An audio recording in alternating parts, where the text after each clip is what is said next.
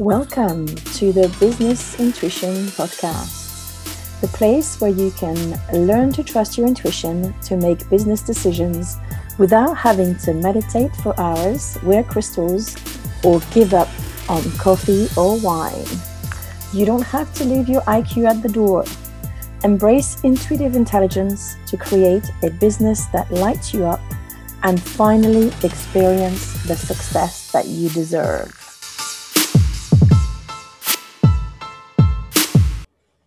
Hello everyone, and welcome to episode 68, where we are going to explore the difference between tarot and oracle cards. This was a question that was asked in my Tarot for Business challenge when I run it in June, and I find it a very interesting question. So the main difference between tarot cards and oracle decks, oracle cards, are that tarot has a structure, a history, and traditionally has only 70, when I say only, has 78 cards that are organized in a specific way, which is split between major arcana and minor arcana.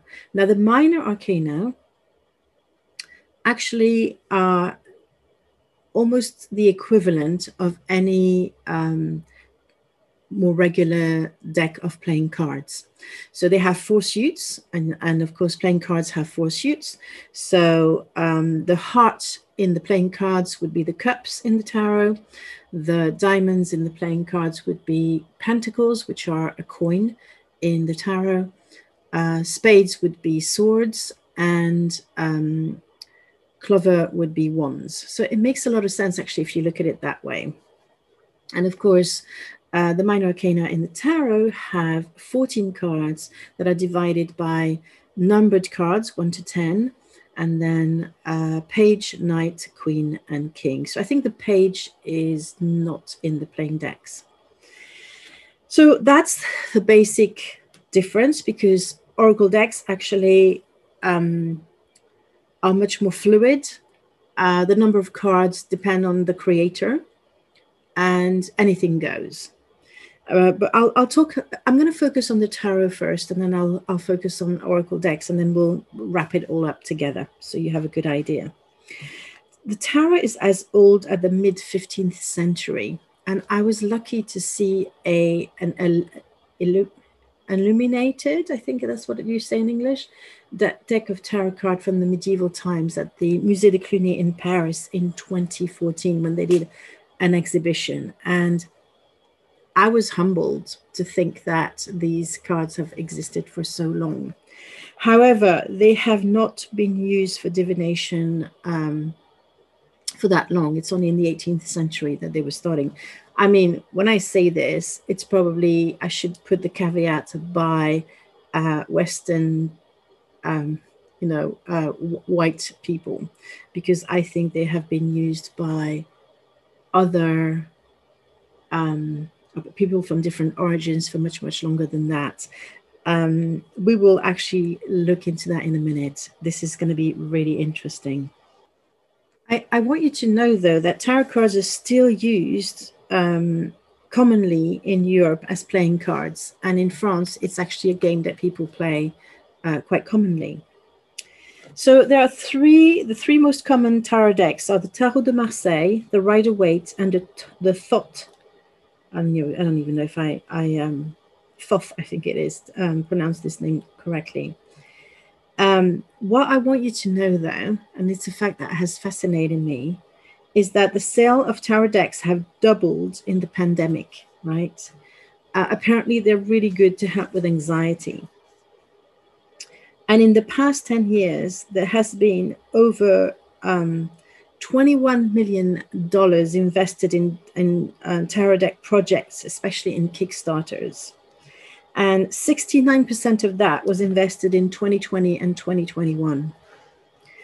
It has become such an interest that the MIT, the famous MIT Institute in Boston, has created a tarot library to document all the different tarots. And I was looking at their catalog this morning.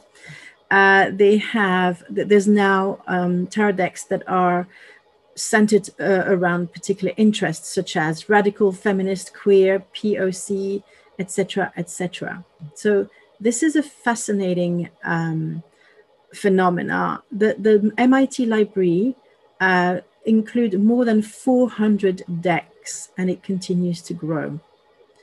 So I just find it fascinating that they started documenting this. Christian Dior in 2021 based his spring collection on the tarot. Meanwhile, well, it was a bit before that, Pope Francis condemned the tarot as an idolatry of our times. He did that on the 1st of August 2018. And it's really interesting because the condemnation by the Church of Tarot started in 1450. It was labeled as heretical. And we'll go into that a little bit in detail in a minute. It wasn't considered the devil, it was considered heretical. And the word heretical is very, very important. I find that hilarious because the tarot was actually a set of flashcards for Gnostic Christians, especially the Gnostics in the south of France who were persecuted by the Catholic Church. And there's also a link to the Knight Templars. I mean, I'm sure you will be as fascinated as I am by these cards and by their history. If you're interested in learning more about the history side of things and how it was used by not just Gnostic Christians, yeah, I can say it. I encourage you to read a book by Margaret Starbird called The Woman with the Alabaster Jar. And she talks about tarot cards in particular on page 104. That's where it starts. Now, Margaret Starbird has a very interesting profile. She's actually a Roman Catholic scholar. And you know when the book, The Holy Grail, no, it wasn't The Holy Grail. I can't remember the title. There was a book that came out that claims that Jesus and Mary Magdalene had been married. And of course, the Da Vinci Code came on the back of it. And Margaret Starbird, as a Roman Catholic scholar, was scandalized by the claims made by these authors about the marriage of Jesus and Mary Magdalene. And so she went on a mission to prove them wrong. And so she dug deep into, scripts and things from the origins of Christianity. And she came to the conclusion, after all her research, and I won't even try to retrace everything that she did, but what I love about it, and that's what comes out in all her books, because she's written several books now, and she's become a fervent supporter and advocate for Mary Magdalene. She came to the conclusion that it was much more logical that Jesus had been married than had he not. And she found lots of evidence that the existence of Mary Magdalene had been obliterated by the Catholic Church for a very specific purpose. So if that's something that you might be fascinated by, I'm going to send you off on that trail. It is really, really mind-blowing. So anyway, the tarot holds all that richness of both symbols and history. So it's this magical tool. In contrast, oracle decks, there are no rules, there's no set number of cards, and there's no structure. And usually, the best use for oracle decks is to just pull one card per day in the morning and meditate on it. So I pulled one today for myself from Doreen Virtue's Archangel Oracle cards, who sadly are not in for sale anymore. Now, Doreen Virtue was a very interesting woman who was initially, I think, a psychotherapist or a therapist or counselor. And she started getting messages from angels, all sorts of things. So she embraced her intuition and her connection, her direct connection to the divine, which actually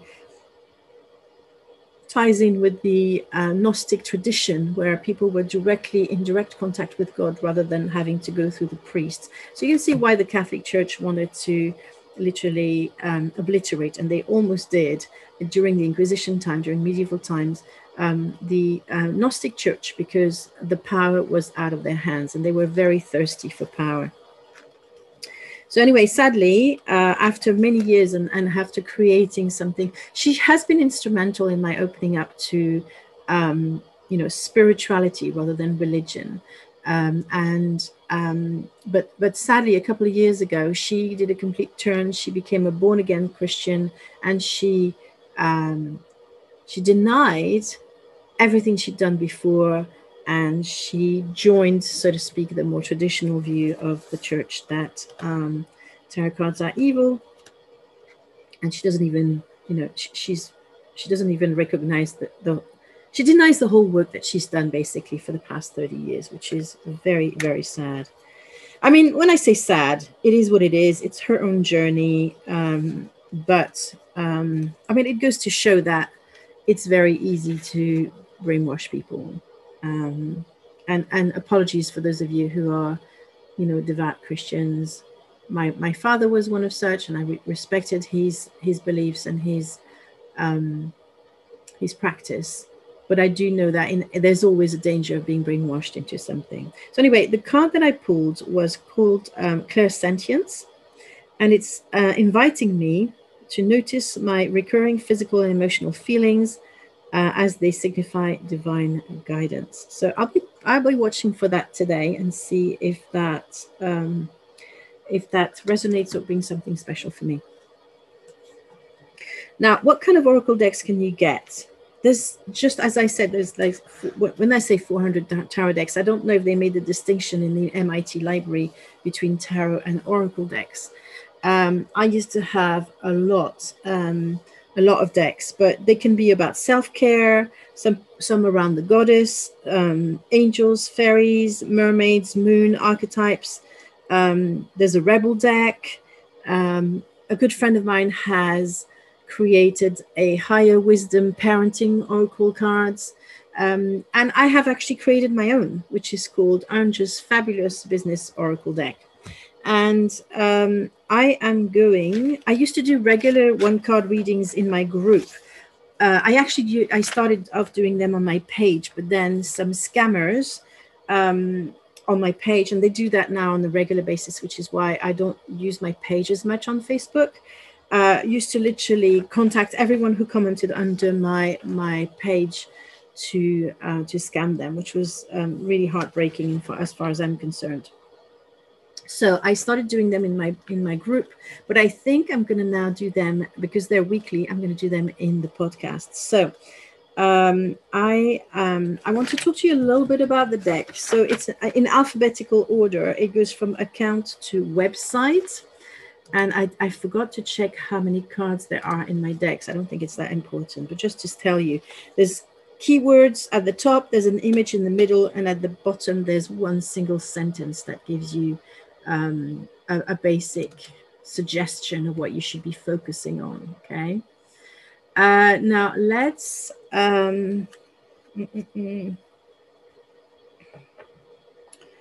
Should I do the reading now, or should I do it a bit later after I explain to you how to do a reading? Yes, let's do that a little bit later.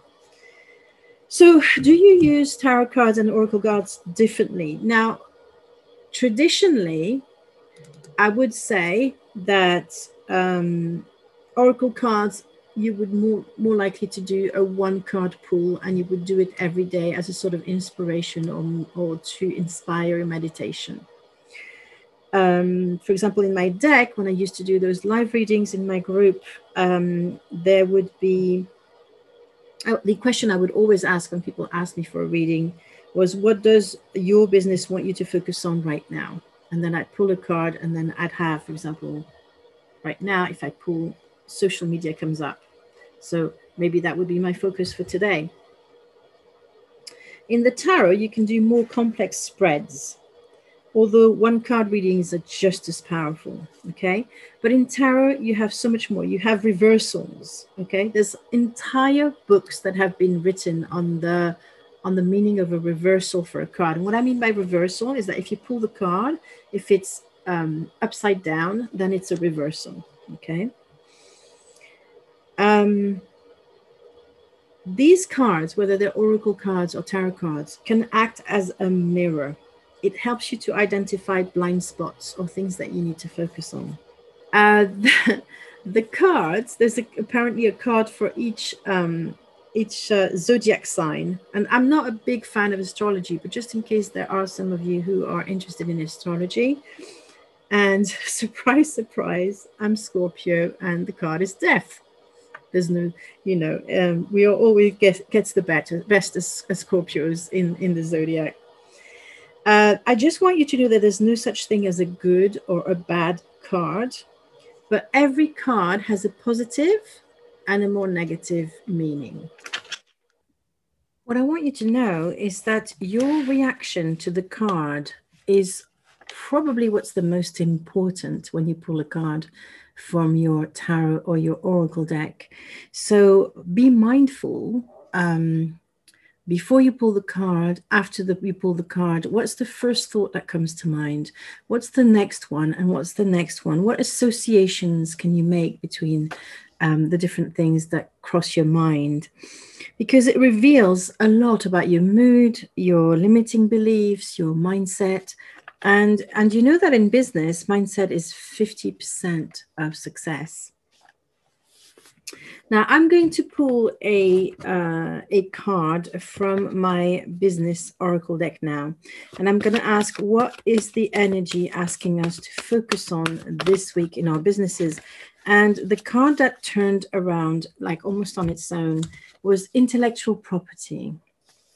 Now, I don't know if you know what intellectual property is, but generally it comprises trademarks, it comprises copyright and trade secrets. And all of these different aspects of intellectual property are, the law surrounding them depend from the local law in where you live. So England and Wales has a different intellectual property law than, for example, maybe Scotland, or definitely from France or the US. And then in the US, each state has their own thing. So it's quite a specialist area, but I'm going to give you just the very broad guidelines around that.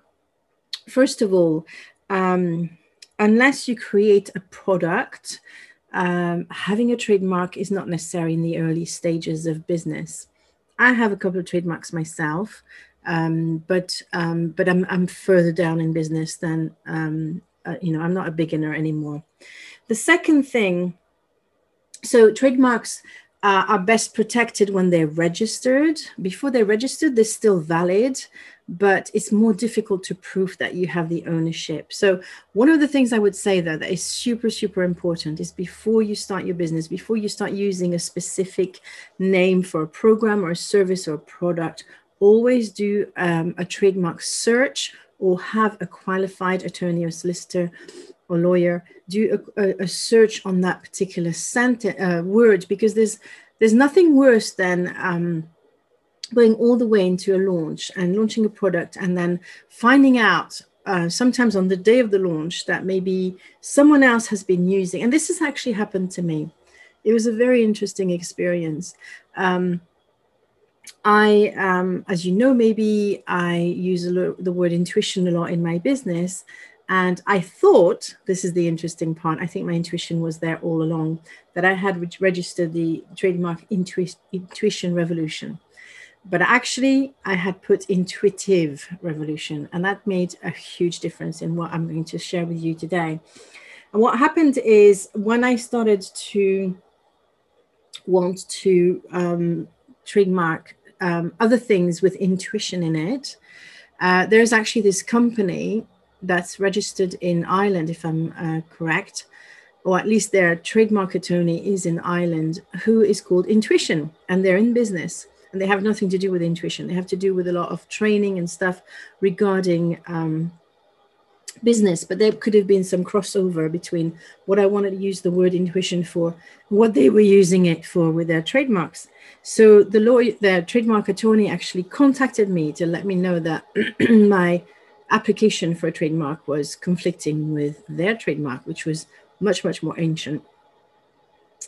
And they're very proactive in protecting the intuition. I think it was because I wanted to register something like the Intuitive Business Academy or something like that, or Intuition Business Academy. So I was so glad that actually through a mistake, which obviously wasn't a mistake, I had applied for Intuitive Revolution rather than Intuition Revolution back in November. So they couldn't do anything about that because they hadn't picked up on it. So I can use that trademark. But imagine if I had prepared everything, including graphics, including this, I had prepared the whole launch, etc., for a name, and then suddenly that name is not available, but you can't make that tweak like I've made to actually make it work. You're in for wasting thousands of pounds, but also probably, you know, if they're particularly litigant, that company could also ask for compensation. So that's the intellectual property card. And I think someone needs to hear this today. The other aspect of intellectual property is the copyright thing. And again, you know, you need to take everything with a pinch of salt and to look into the laws that apply to your business. And they will apply to where you do business mainly. So even though I work internationally with lots of people, and this is not legal advice, by the way, this is just a general outlook. My terms and conditions, which are super important, everybody should have some terms and conditions, not only on their website, but also contracts whenever they work with clients, whenever you sell a product, there should be terms and conditions that people are clearly informed of before they make their purchase. So for me, I always say it's England and Wales, even though a lot of my clients are in Australia, some of them are in America, but my place of business is in the UK.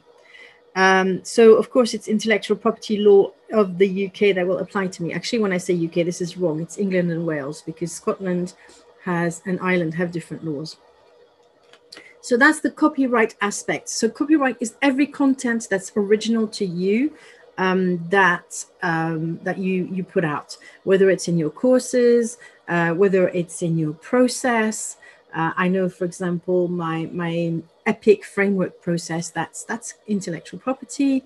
And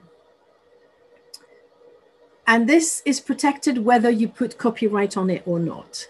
You don't have to do anything specific as long as it's yours and you can prove that it's been that. Then I suppose the subtleties is around how you're going to be able to prove that it was yours, et cetera, et cetera. And then the third aspect is the things that you don't want people to know in the public, because it's a process that's unique to you, but you wouldn't necessarily be able to protect it with copyright or trademark. So the moment you reveal it to a third party, you expose for people to copy it. And that's when you want to have a proper non-disclosure agreement. So this is just to give you an outline, because the intellectual property came out and I think this is really good. I actually pulled a card earlier. I had to re-record the end of this podcast, and it was terms and conditions. And it's funny how this card that I pulled ties in with terms and conditions, but brings more depth to whatever we need to focus on this week. So if you're listening to this podcast episode, or if you feel that this might help someone else, please share it with someone else. This is the card of the week. You know, look at your intellectual property. Also do perhaps a due diligence, an assessment of the value of your intellectual property, and perhaps even whether you would be able to license it or to create some sort of franchise agreement, so that people who could follow the way that you do business, etc., etc. There's all of these things are important to look at this week, just to have an idea of what the energy supports, because there is a universal energy that supports all of us in the world. And one of my mentors used to do an energy report every week on her business page. And there are actually quite a few sensitives, psychics who do energy of the week readings. One of the ones I would really recommend, but he's not specifically for business, and that's why I'm a little bit reluctant to share it on this podcast. But Lee Harris is an amazing healer who's been had an online presence for the past 20 to 30 years. And he does a wonderful monthly energy report. It's not specifically business though. So I think I'm going to be pulling a card every week on the podcast. I used to do it on my page, and then I used to do it in my group. But the problem I have on my page is that there's a lot of scammers who, whenever someone comments on my post, and that's why I've stopped doing anything of importance on my page, because I don't want people to be scammed through them engaging with my page, which is a little bit sad, and I haven't found a way to sort this problem yet. I do live readings in my group. I haven't done them in a couple of weeks because I've been taking some time off. I usually do them on a Friday. So please feel free to join my group, The Intuitive Revolution in Business, if you want to have a specific card pulled out for you on a Friday to let you know what you should be focusing in your business right now. Okay. Now, I want to give you a couple of little tips, and then I'll give you a process on how to use your Oracle cards and your tarot cards, whichever one you decide to purchase. Before I go any further, though, I went onto the MIT library whilst I took a break, and I've discovered, I told you there were lots of Kickstarter campaigns for new decks, and it's been one of the most popular things happening in the past few years. I discovered there was a Banksy Tarot, and it wasn't created by Tarot, but it was created by a guy called, or a woman, I don't know which one it is, Shiloh Lewis. And it's literally Banksy's work of art, street art, as a tarot, which I find fascinating. Now, my suspicion is that it's not actually a tarot deck, but it's more an oracle deck. But if you go on the Kickstarter page, that still exists, even though it was launched, last updated in 2019, you will be able to see a little video, because when people do Kickstarters for tarot decks, they often give some background, and you also have images from the deck. Oh yeah, actually he has the lovers, which is really funny. It's E.T. with Yoda, which is hilarious. Fortune. No, it actually follows the hermit is Darth Vader. So yeah, I hadn't. Okay, they're using stencils for pentacles. There's the card of the world. No, this kind of it does follow the structure of the tarot. It's just been quite creative. And what I wanted to say, oh gosh, the Hangman is one of Banksy's famous paintings, with the lover hang on the window whilst the husband comes home and finds his wife at home, probably not with not a lot of clothes on. Yeah, so it does follow the structure of the tarot. And if you go either on the MIT library, you'll have lots of ideas. I'm sure if you go on any sites like Amazon, you could put tarot in. It might become quite overwhelming though. And some of these tarot decks don't make it to Amazon because, Amazon is a platform that is amazing to, when you sell in big amounts, big numbers, sorry, but not so much people who do special editions or smaller prints. And that was the case definitely for my tarot deck.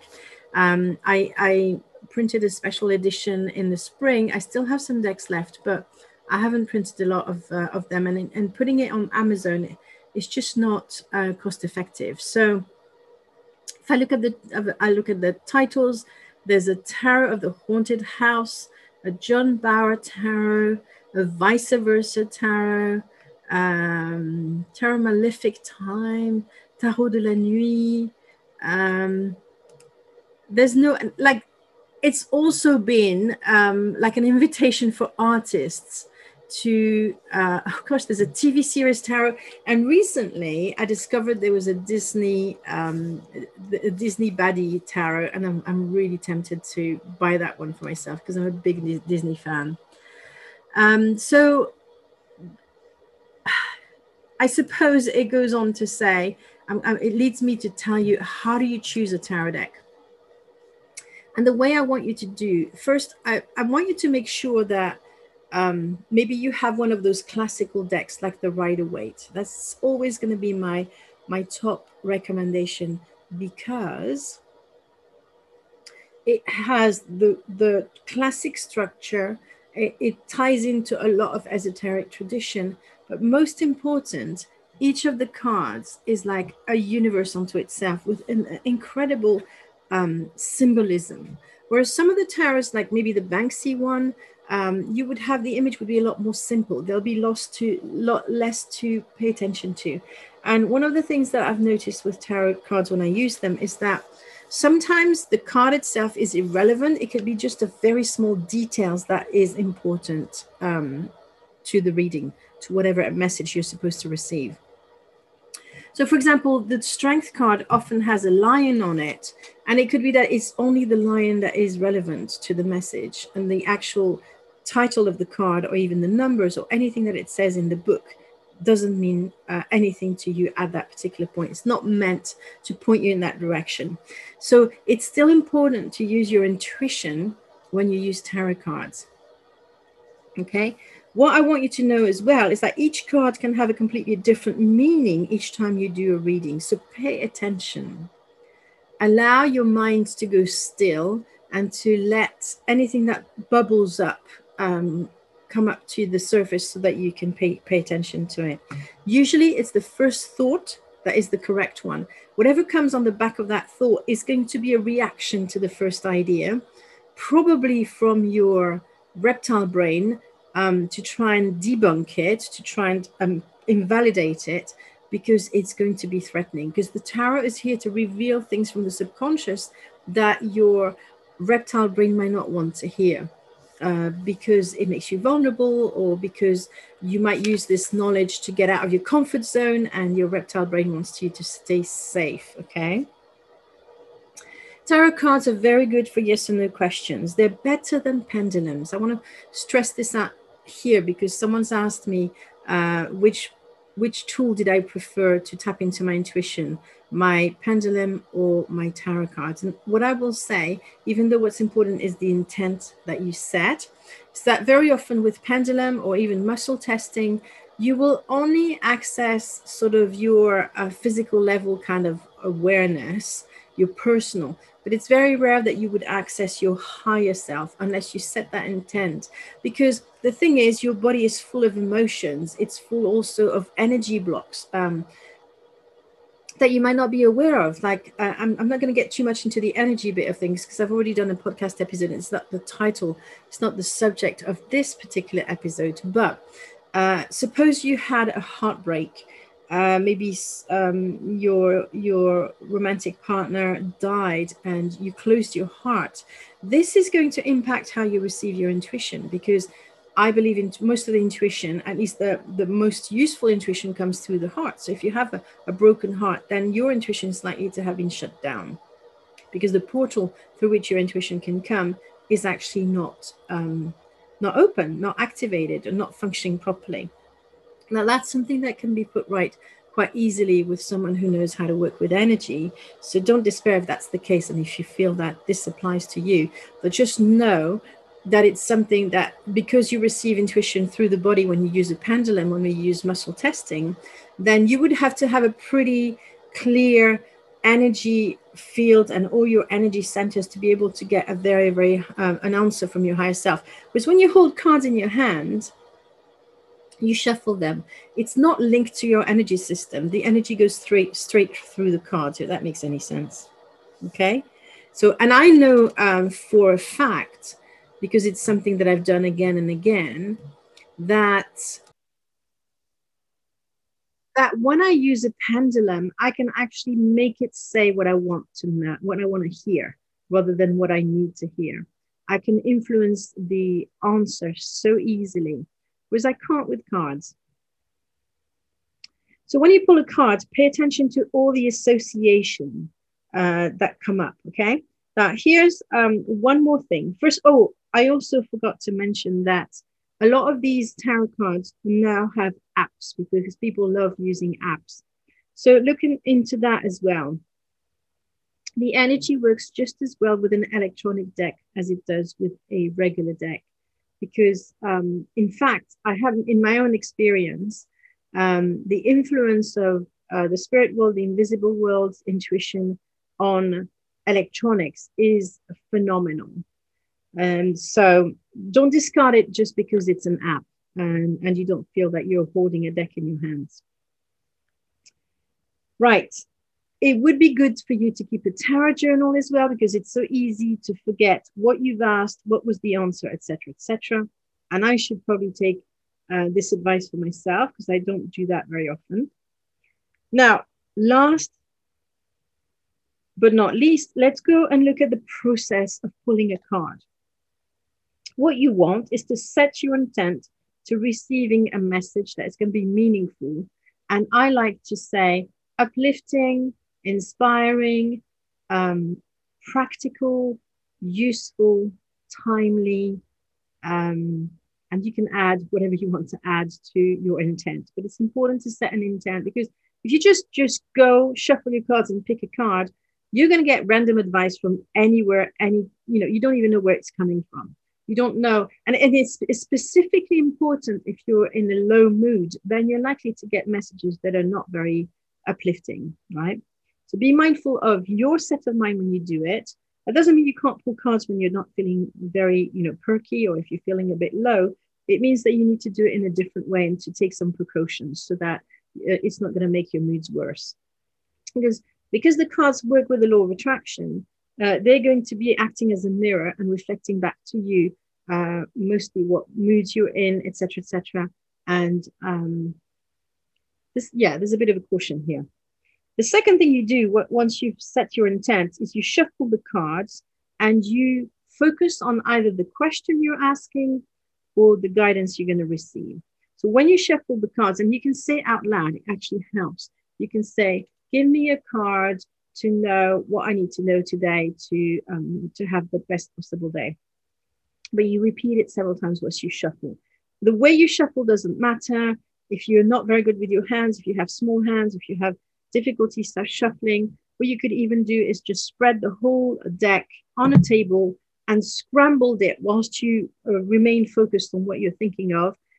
That gather it all up together, then give it one or two good shuffle. You don't have to do any of those tricks where you split it in two and make all those fancy, or whatever cards tricks. That's not important at all. What's important is that you have a clear intent, that you're holding the cards and you're asking your questions, you're focusing on that question, right? Then you pull one out, and there's several ways that people pull cards out. Sometimes they split the decks in 3 or 2. They choose one deck and then they pick a number and then they pull the card that corresponds to the number. You can also do it in a fan with your hand hovering over the cards and then see which one maybe kind of your hand is drawn to it. I now do it in my hand. I have the whole deck and I just run my index along the sides of the card, and when it stops, I just pull a card. Step number 4 is to write down everything that comes to mind when you pull that card. So the first thought, the second thought, the third thought, the associations, also perhaps the limiting beliefs that are coming up, and the blocks and the resistance, all that. It is gold. Just write everything down. Then write down what you think and feel about that card. And then perhaps at the end of the day, look at the card again and see if there's been a shift. And again, start journaling a little bit about that. Okay. So that's my episode today about the difference between Oracle and deck cards, Oracle and tarot cards. You've seen I've thrown in a few things in there that I found I thought you might be interested in. What I'd like you to do now is, first, if you feel that anyone might be interested in this episode, please share it with them. Come and have a discussion in the group about this, because every Monday after I do my podcast episode, I have a post in the group where we can discuss. And then the third thing I would like you to do, if you found this episode interesting, is to sign up for my tarot newsletter, where I send a newsletter once a week with the card of the week, with some tips. I've pulled the card for the week. It's a really good one. You will want to come and read about it. And that's it, really. Sign up for the tarot, and this way you'll be informed when I do my next 7-day challenge, which is, if nothing changes, should be in September. Okay. So thank you for listening to this episode. I'll talk to you again next week. Have a wonderful week. Bye for now. Thank you for listening to another episode of the Business Intuition Podcast. If you like this episode, make sure you subscribe, give us a rating, and if you haven't done it yet, write a review so that more listeners can enjoy this podcast. Don't forget to join my free group on Facebook, Business Intuition for Female Entrepreneurs. And go onto my website to download my free workbook on the 4 steps to trust your intuition in business. My website is theintuitionrevolution.co.uk.